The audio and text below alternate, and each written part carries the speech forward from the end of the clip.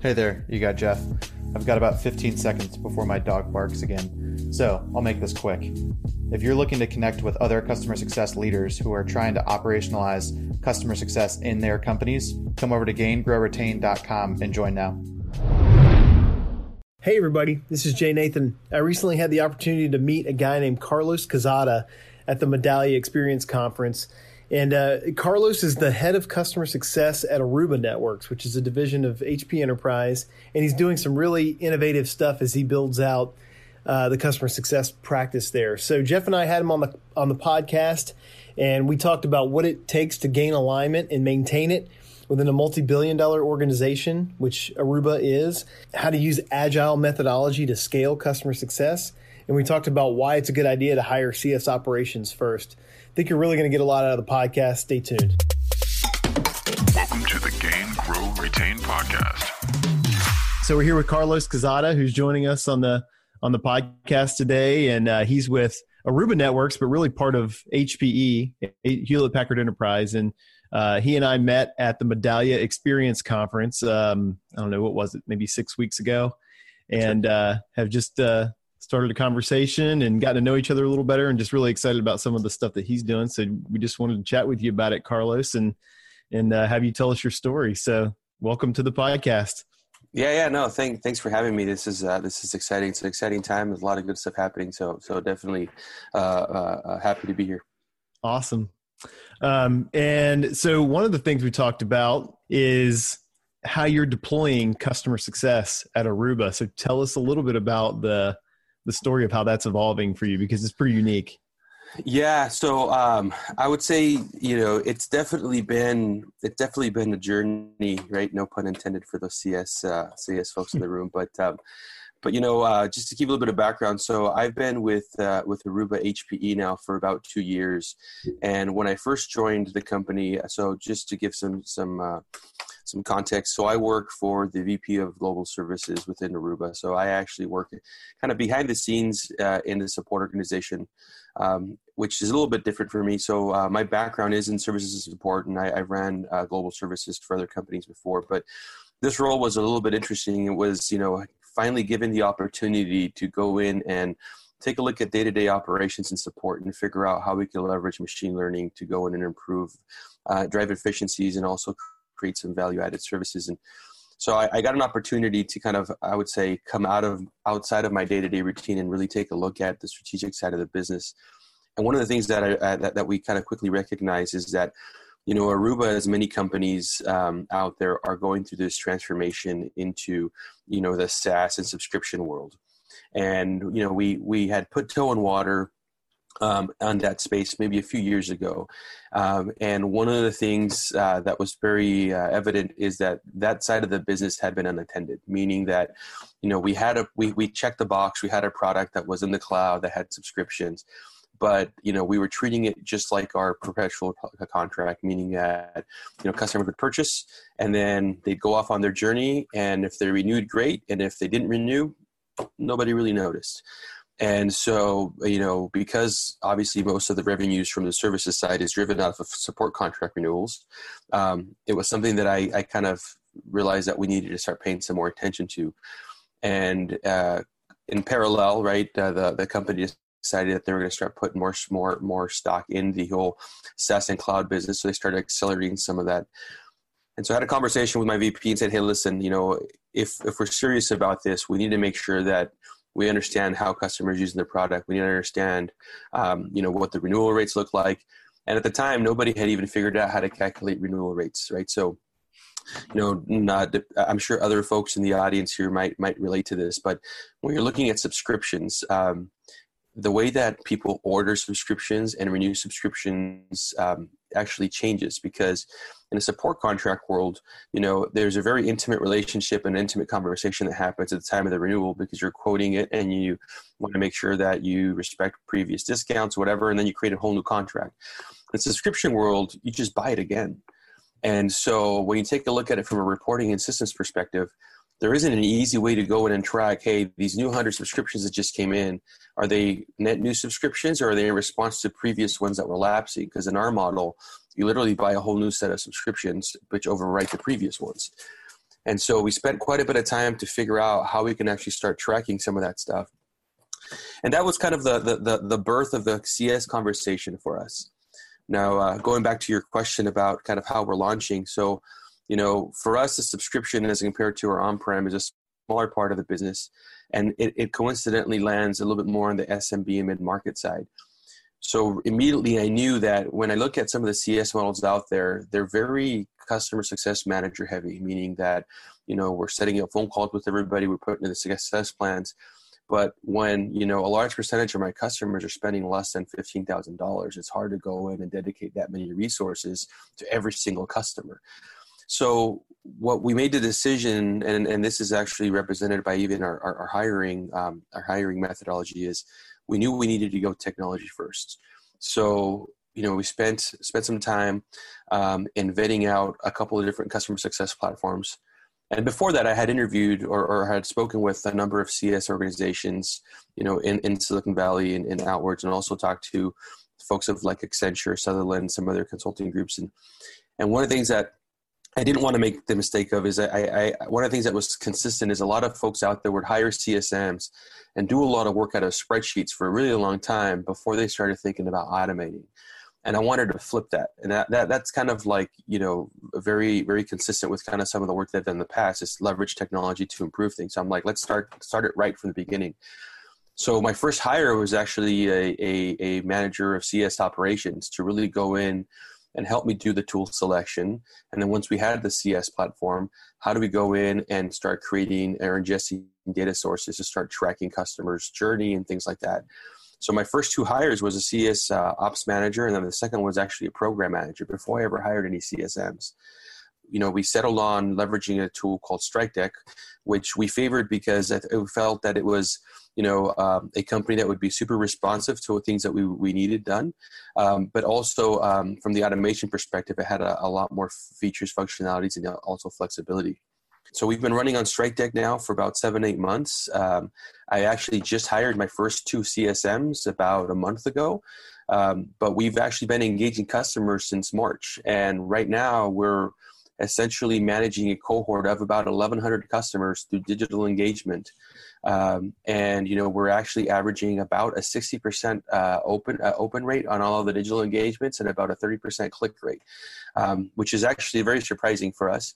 And so now that we've hired our first CSMs, we've basically, through the process, have identified a little bit more granular segmentation, which is now driving us to saying, okay, of all the customers that we're engaging, these are the folks that need a CSM attention, and that's where my CSMs will now engage. So it's actually been very, very helpful because we could definitely focus on the journey map, the playbooks, and things like that without having to worry about the overhead of, well, what are my CSMs going to do today? How are we going to break that up? It's actually allowed us to have a lot more clarity on specifically what are the customers that are requiring that level of CSM engagement and which segment of the customers can still be managed via automation. That's fascinating, Carlos. We just came from a private equity roundtable where we met, roughly about 40 businesses. And I can tell you that is certainly something that we thought about throughout the discussions, because you can, just like you mentioned, I think everyone thinks that human touch is number one, always needed. And while it is, and that is a type of engagement model, it's just one type, right? There's other ways to engage the client. I've got like so many avenues that that I want to go down now that after you mentioned that. You used the word earlier called, you said transformation that you guys had to drive. How did you think about approaching that transformation in the organization? How did you go get kind of buy-in for your vision? How did you actually think about putting together maybe a kind of a business case or a use case and start going down that path? Because I think an interesting piece that we've seen with our client base is, sometimes there isn't necessarily the that wherewithal to put those things together. And I think it's really important to try and figure out how you went down there, especially to justify going, with the kind of upfront doing the operations first and then looking at CSM. So can you talk us through that a little bit? Yeah, that's actually a good point. So, a long time ago, I worked for a great leader who actually, as a homework assignment, would make us read this book called The Leadership Challenge. And one of the things that I took out of that book was a phrase that says, you need to make people part of the solution instead of part of the problem. Right. And so very early on when we knew that we wanted to do this, right. So first thing is I convinced my boss that this is something we needed to do. And I convinced that he needed to drive this as part of the services organization. So I got him really excited about that. So then the next thing is he asked me to put together a plan that we would present over to the president of the company. So we put that together, presented it to the president of the company, and it was very, very timely because we were driving a lot more of the subscription business and we're looking to get more into that space. It was almost like we came at the perfect time to answer some of the questions that he had in his head. Now, to your point, I think that the challenge is how do you get everybody else on board? So we actually spent about 2 months doing what I call an internal roadshow. And what that was we went and we created what we considered to be the charter for customer success. And so that charter had to be very aligned with the overall corporate goals, right? So one of the things that we learned as we were going around talking to different CS firms is that we realized that there's really two spaces where customer success fits. One is in some cases customer success when it's being leveraged to drive upsell and expansion is typically found underneath a sales umbrella, and some of those CSMs are quota carrying CSMs. But if your goal is to drive adoption, retention, and overall experience, which is what we were trying to do, then the natural fit for that is in services, because now you're building a team that's more of a customer advocate and not a sales guy. And so that's why it was really important for us to make sure that we raised our hand before anybody else did and drive this function out of the services organization. So when we would go, what we did is we actually set up one-on-ones with all the senior leadership executives at Aruba, and we basically pitched them the charter and wanted to get their feedback, make sure that they were aligned, that they were bought in, and they actually had an opportunity to contribute. But as part of that charter description or definition, we spent a few minutes actually kind of educating them on what customer success was, why it's important, and how it's leveraged across the industry and some of the impact that CS could have. And so that really gave them a little bit of education, caught them up, and then at that point they got it. And so I think that was very, very helpful because it made us a lot more relevant when we would come up to them after the fact to ask them for things because they knew what we were trying to accomplish. So I think for us, it was very, very important to get those senior leaders to go in and one, contribute to our charter, so that, 2 or 3 months later, when we're presenting at the QBR, there was people in the room who may not have been a part of those conversations, but when we went and actually presented the charter at the corporate level, there was a lot of folks in the room who actually had contributed to the words that were on the screen, and they were on board and they were behind it. And the best part is at the end of the charter discussion, one of the things that we said is, we're going to come back to you asking for somebody in your team to be a stakeholder as we're driving these processes. We need them to weigh in as to whether or not they're aligned, and also they need to participate because there's going to be some key decisions that we have to make that we're going to need some help from. So it was very important to get, first of all, educate them on really what it is you're building, but second of all, understand how they fit and how they're contributing so that they could all be a part of this. That's awesome. Was that part of Aruba, or was this within HPE that you were doing this initially? No, so this is part of part of Aruba. Okay. Yeah, and how big was Aruba at the time that you were doing this? So this is, I'm only talking about, this is probably about a year ago, actually. So, Aruba is a fairly sized company, $2.5 billion, right? And so I'm talking to, our chief marketing officer. I'm talking to my VP of engineering. I'm talking to the folks from procurement. I mean, literally every one of the EVPs on the president's staff, to make sure that we had their support.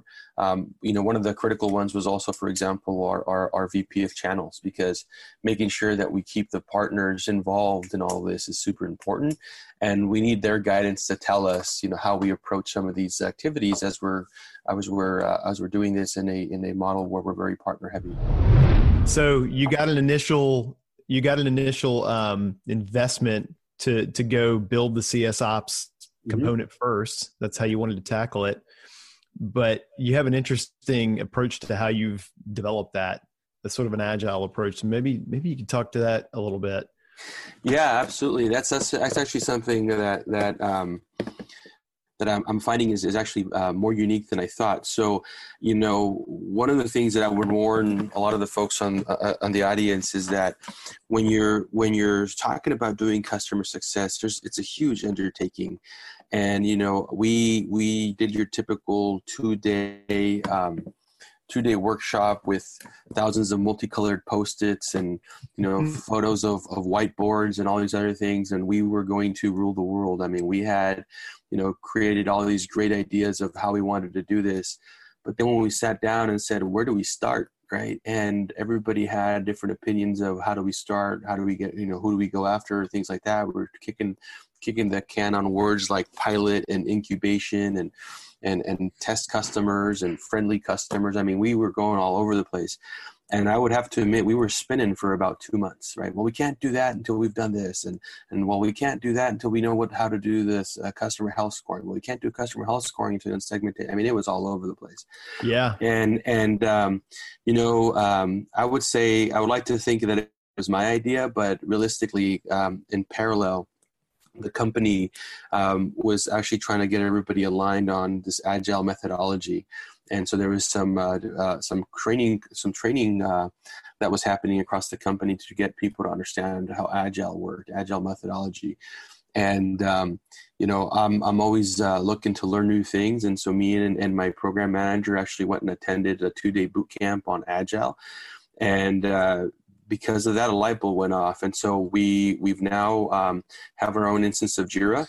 And we're actually leveraging the agile methodology with all the Scrum ceremonies to actually drive all the processes that we're implementing within the success program. So we took all those stickies and all those whiteboard photos and turned them into epics and user stories. We created a backlog framework for a lot of these things. We're working in 2-week sprints with 4-week release cycles. And that's actually keeping us very, very organized. And everybody knows what we're working on. Everybody knows what we're delivering. And essentially what we're doing is, we started, one thing I missed to mention is we actually started by drawing a line in the sand and said, we have existing customers. We have customers that are coming up for renewals, and we also have net new customers. So what we decided to do is that we're going to go and just start working with our net new customers, and the remaining customer base would eventually on-ramp into the program. And so what we've been doing is we've identified what the journey is for these customers, and we've always stayed about 1 or 2 steps ahead of this cohort in the journey to develop the next set of processes. Because we realized that we're not going to go and have all this flushed out and then start bringing customers on. So, it started with, at a very minimal, let's go and tell people that we exist. So any net new customer that came on board got a welcome letter from us saying, here's who we are, here's what you're going to expect from us, and you're going to be hearing from us in 30 days. And in the next 30 days, here are the things that you should focus on. Right. And then we went away and say, great, what are we going to do in 30 days? Right. So we had 30 days to figure out what we were going to do with these guys. And so, that's literally what it's been like. And it's actually been super helpful because along the way, you're getting feedback from customers and they're checking in. We also have integrated Calendly into our email campaign. So customers always have an opportunity to schedule a call with the CSM if they need to. Even though we're 100% digital, there's still an option to kind of what I call an escape valve to go and actually talk to somebody. So we're not necessarily doing a dedicated CSM, but we basically have a lifeline CSM, if you will. So that's how we've been able to manage, and it's working pretty well for us. When you started going down that path, you said you stayed a little bit ahead. So you're kind of one step ahead of the cohort that's coming behind. Mm-hmm. So how are you thinking right now about kind of staying ahead of that cohort while also managing the feedback loop of what happened in that stage that they were just in, mm-hmm. and kind of implementing both? Like, how do you think about doing that within the agile methodology? And specifically even more, how do you think about all the inputs that are coming, right? I'm sure you've got customer success managers that are telling you stuff. You've probably got your bosses coming mm-hmm. in. You've got your customers who are probably saying things. So how are you kind of distilling down those thoughts? Yeah, that's the beauty of Agile, right? Agile has a ceremony called a retrospective. And so the whole purpose of that ceremony is to really reflect on how that last sprint went. And, did we do what we said we were going to do, and what are the outcomes? So, we definitely have expanded a little bit on what the purpose of that ceremony is. And so that's what we leverage to go in and really double click on, how did that go? What are customers saying? What are the loose ends that we need to tie up going to the next sprint, right? And so there's quite a bit of that. We also have, so we actually pressure ourselves also we hold ourselves accountable. So one of the things that we do is we actually hold a monthly business review internally with all those execs that we reached out to for the charter discussion, are actually audience every month to hear how we're doing. And, some months they all show up, so participation is sparse, but what happens is everybody gets the readout at the end of that meeting and they get it in their inbox. And, and we obviously invite any of the execs to a one-on-one if they want to double click on anything and get feedback. So because of that, right, the week before our MBR, we actually present the MBR content to the VP of services so that he's aware of where we're at.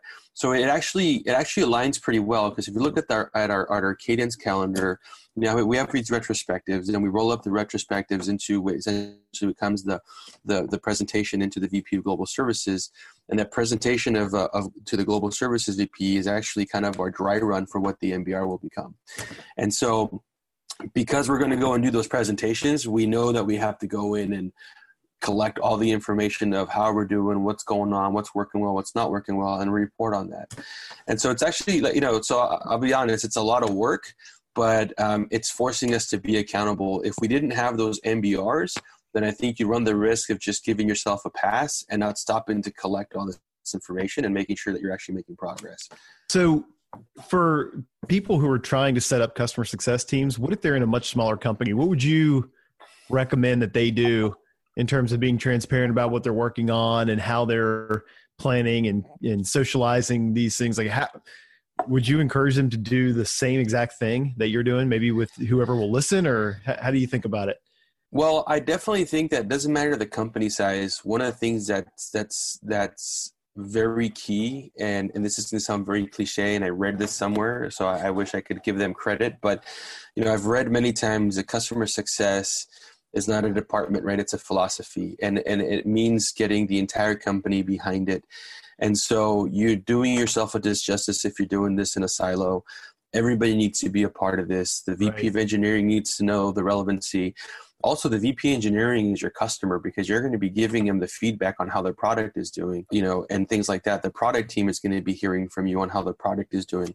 So, regardless if they show up to the meeting or not, you should still have that ceremony, but make sure that you follow it up with the readout of that meeting, and then obviously invite everybody to a one-on-one if they want to double click on anything. You really start getting people's attention once you start publishing metrics, because everything's a theory until you have metrics. And I'll tell you, it's interesting because in our case, churn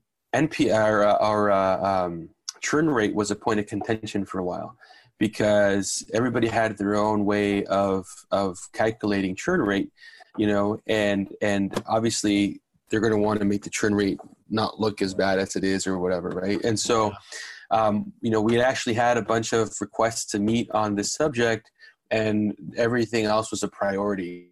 So finally we published out to that audience what the churn metrics were, and we got a lot of attention. And it was actually purposeful, because then what happened is we said, wait a minute, let's get together. If you don't agree with these metrics, let's get together and let's go through the methodology, and let's agree on how we want to report this going forward. So it actually brought folks to the table, and now there's no question of what our churn rate is, how we're calculating it, and what we're driving, right? So, I think initially there's a lot of theory, but once you actually start putting numbers out there and you start showing how you're progressing, it naturally will bring people to the table to have those discussions. Absolutely. So what are some of the kind of metrics that are on there? Of course, churn, right? That's got to be in there, but what are the there have to be some leading indicators there for you too. What are those kind of things that are showing up in there? Yeah. So for us, again, our whole goal of CS is to drive experience, right? We want to go and improve the customer's experience. We want to make sure that people are getting value out of it. And so when you think about it, like I mentioned earlier, we have our customers who have gone and attended for a long time.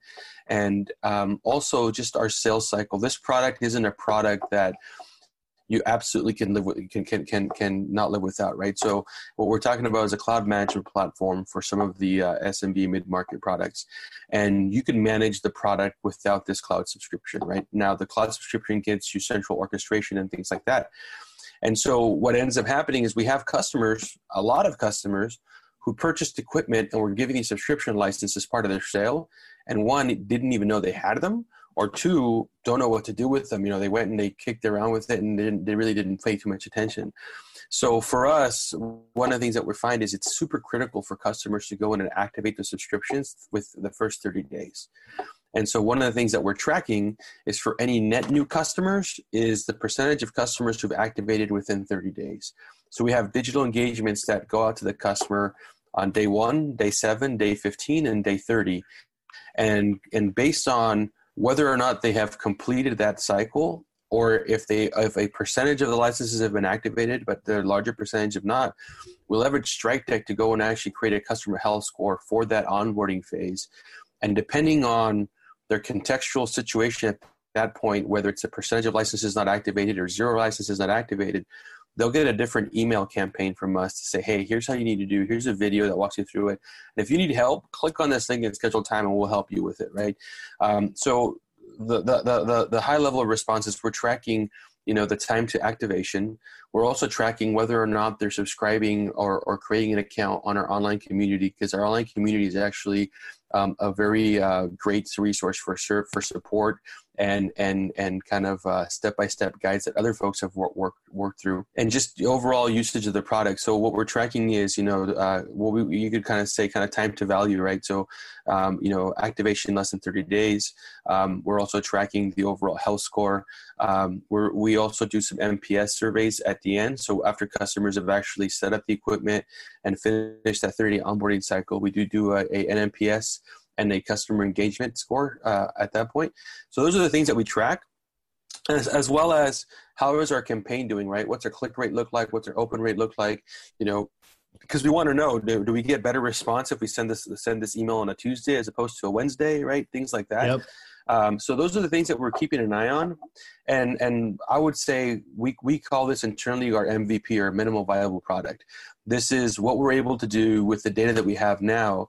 But we're working pretty closely with our product team to get more analytics out of the product, so more telemetry, to really give us a little bit more granular view into what the customers are doing, so we can proactively reach out to them with the right content to drive behavior. I got to tell you, I mean, it feels like you're building product, right? You're treating the customer experience like it is part of the product, and actually it is. We right. try to espouse that, and how we talk about customer experience, and I love the motion you put around it and the cadence, and so important. Yeah. And to your point earlier, if you're in a smaller company, you would be a lot further along than I am now. That's funny. Bigger, harder. Bigger company. Yeah. Yeah. So, I'm a startup junkie myself. So, I sometimes miss the days of just going and getting stuff done. But obviously there's a much bigger responsibility when you're working at a large organization such as HPE. So we all have to play in the sandbox, and a lot of times you have to hurry up and wait. So there's a lot of that we have to deal with too.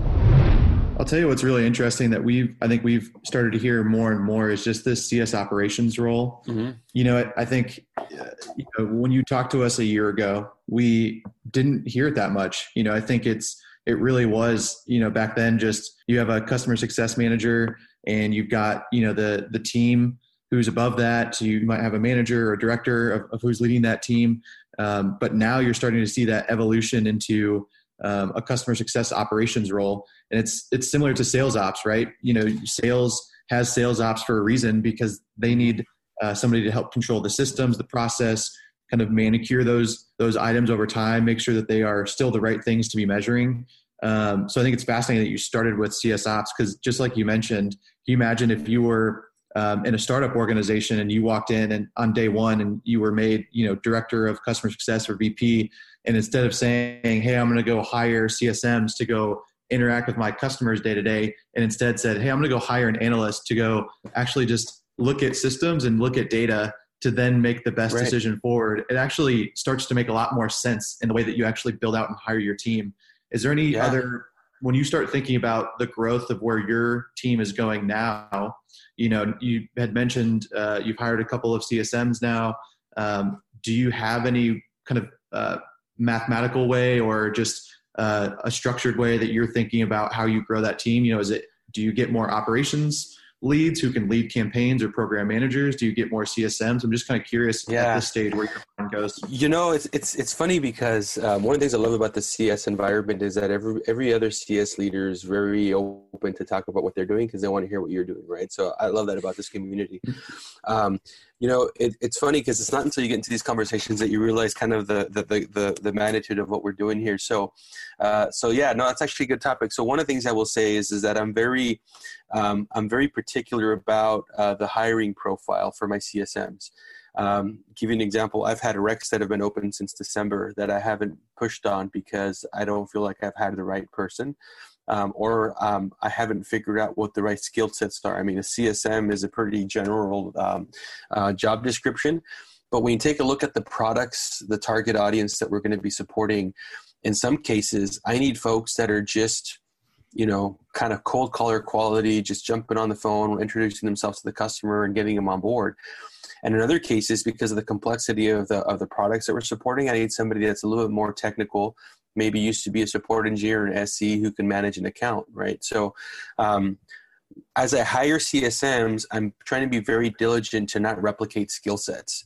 So give you an example, one of the CSMs that I have now has experience working at Yelp, T-Mobile, and has been in a situation where they're doing 200 calls a day. Right? I don't expect him to do that as a CSM, but he's got that memory, he's got that muscle. So if we need to go in and accelerate a digital campaign by supporting it with some phone calls, I got that talent. I have somebody else on the team who's a lot more sales focused. So as we start looking at being able to, figure out how we can start weaving in some of the upsell as a natural part of the conversation, they can also help, coach and participate in some of those things. My next two profiles are a little bit more on the technical side. And so I'm actually looking for somebody who's done more of professional service program management. So, managing deployments and rollouts, right? Because as we all know, there's folks who call themselves customer success, but they're actually doing technical account management or professional services rollouts. So I'm looking for somebody with that expertise to bring in and then really, round them off with the CS workflows to go and drive some of those higher touch engagements for those bigger tier customers. Again, I'm very, very particular about the profiles that I'm trying not to double up on skill sets right now, because I want to build a team that collectively we can go after any install base, any segment, as opposed to having one CSM drive a portfolio. I want to do it around skill sets. And it's kind of like CSM on demand based on the requirement, right? So I have a pool of CSMs that I can throw at anything. But to your point, to support the things that we're doing, I'm actually hiring a marketing person. And I don't know if this role exists out there, but it's almost like a marketing CSM, because if you take a look at the digital campaigns that we're driving, they're very similar to what a marketing person would do on a nurture campaign. And so what we're trying to do is we're looking for that marketing type mindset who can come in here and actually drive the digital campaigns for us and keep track of how effective this reach out was, right? What are the click rates, what are the open rates? One of the things that we're very particular about in all of our messaging is the tone, right? We want the tone to be a heck of a lot more relaxed, more informal. We want to make sure that customers feel that connection. And so, we have the strategic hire in Q4. So if anybody's listening out there and is interested, right, job recs going up, I think next week, is we're looking for somebody from a marketing perspective to be part of this team to help drive a lot of those things, right? So, and then we're going to be augmenting our CS ops, right? Right now we have one, we're growing that team to 3. And to your point, I couldn't imagine doing it any other way. Like, one of the first things that you do before you launch customer success is you have to understand, well, what's your install base look like, right? And as part of that, how are you going to segment your customers? Well, you can only do that with data. And, I've been fortunate enough to get out of the way of pivot tables my whole career, and that's not something I want to get into. So rather hire somebody who loves doing that kind of stuff to go and give me that analysis. So, like I said, like I said, I don't know if I've just been lucky or fortunate or maybe subconsciously brilliant, but it's just the way that it's kind of laid itself out, and it's been working for us. Man, so many good things here. I feel like we could talk to you for hours, Carlos. Yeah. I want to give you a chance to talk about something that I know is near and dear to your heart, which is integrating your Latino heritage and tech together out there in the Bay Area. So tell us a little bit about what you're doing there. It's very cool. Yeah, sure. Yeah, no problems. So I've been fortunate enough in my career. If you haven't told by the name of the guy on this podcast, I was born and raised in Mexico. Came to the U.S. permanently when I was about 14 years old, and I've had a lot of great opportunity to travel over Latin America as a pre-sales engineer for various high-tech companies. Since I've landed at HPE, I have had an opportunity to leverage the platform. I'm the executive sponsor for the Hispanic Employee Resource Group at Hewlett-Packard, part of the inclusion and diversity team there. And as part of that, we've had the opportunity to reach out into the Bay Area Latino community, and we've been able to host high school and college students at Aruba, at HPE, and really give them a day in the life of tech to really inspire and motivate these youth to really pursue a career in high tech. And I think it's super important to be able to tell your story and have some of these kids see somebody who look like them on the other side of the podium, on the other side of the desk, or as I joke, even on the inside of the building. And so for me, that's something that's kind of near and dear to my heart. We've kicked off, I'm working with a number of folks here in the local community. We've kicked off a Instagram page of Latino leadership where we post a lot of the good stuff that we're doing. We do a lot of talks in Spanish to some of the parents just to help guide them to be able to support their children into taking the leap into this space. And then we also do some work with the local small businesses. So last year we held our second annual Latina Entrepreneur program, and it's a 2-day workshop on a weekend. We actually hosted them this year at Aruba. We had about 100 women show up, and it's 100% in Spanish. And we teach them everything from creating a business plan to what are the permits to we have folks from HR. So it's an amazing opportunity to watch Latino folks who are really good at what they do in this tech space volunteer some of their time to go in and bridge that gap back in the Latino community and try to really be that bridge into getting more Latino population. One of the things that motivates me is, the Bay Area is about 30% Latino, and unfortunately only 3% of the population actually works in a high-tech company, and only 1% of those are in leadership positions. So that's my motivation. We're looking at making a dent as much as we can, 1% at a time. So that's amazing. Purpose-driven. I love it. Yeah, absolutely. Well, man, this has been awesome. We'd love to just keep talking to you as you keep going down this journey. I can't even imagine where you'll be, 6 months or a year from now. So would you come on and do it again with us at some point in the future? Yeah, absolutely. I was going to say I'll probably be hurry up and waiting still, right? Because the company thing. But yeah, absolutely. Would love to do this again. I love talking about this stuff. And also, if any of the audience wants to reach out on LinkedIn, I'm always open to have a conversation, see what everybody else is doing. I'll do my shameless plug because I'm new at this, but we will be over at TSW. Looks like I got a speaking gig on Monday. So we will be out there. So if anybody wants to catch up, reach out to me on LinkedIn or come to the session and hear more about what we're doing. Hey guys, thanks so much for taking the time to listen to the Gain, Grow, Retain podcast. If you liked what you heard, please take a moment and share the podcast with your friends and colleagues and subscribe. We really appreciate it. Talk to you soon.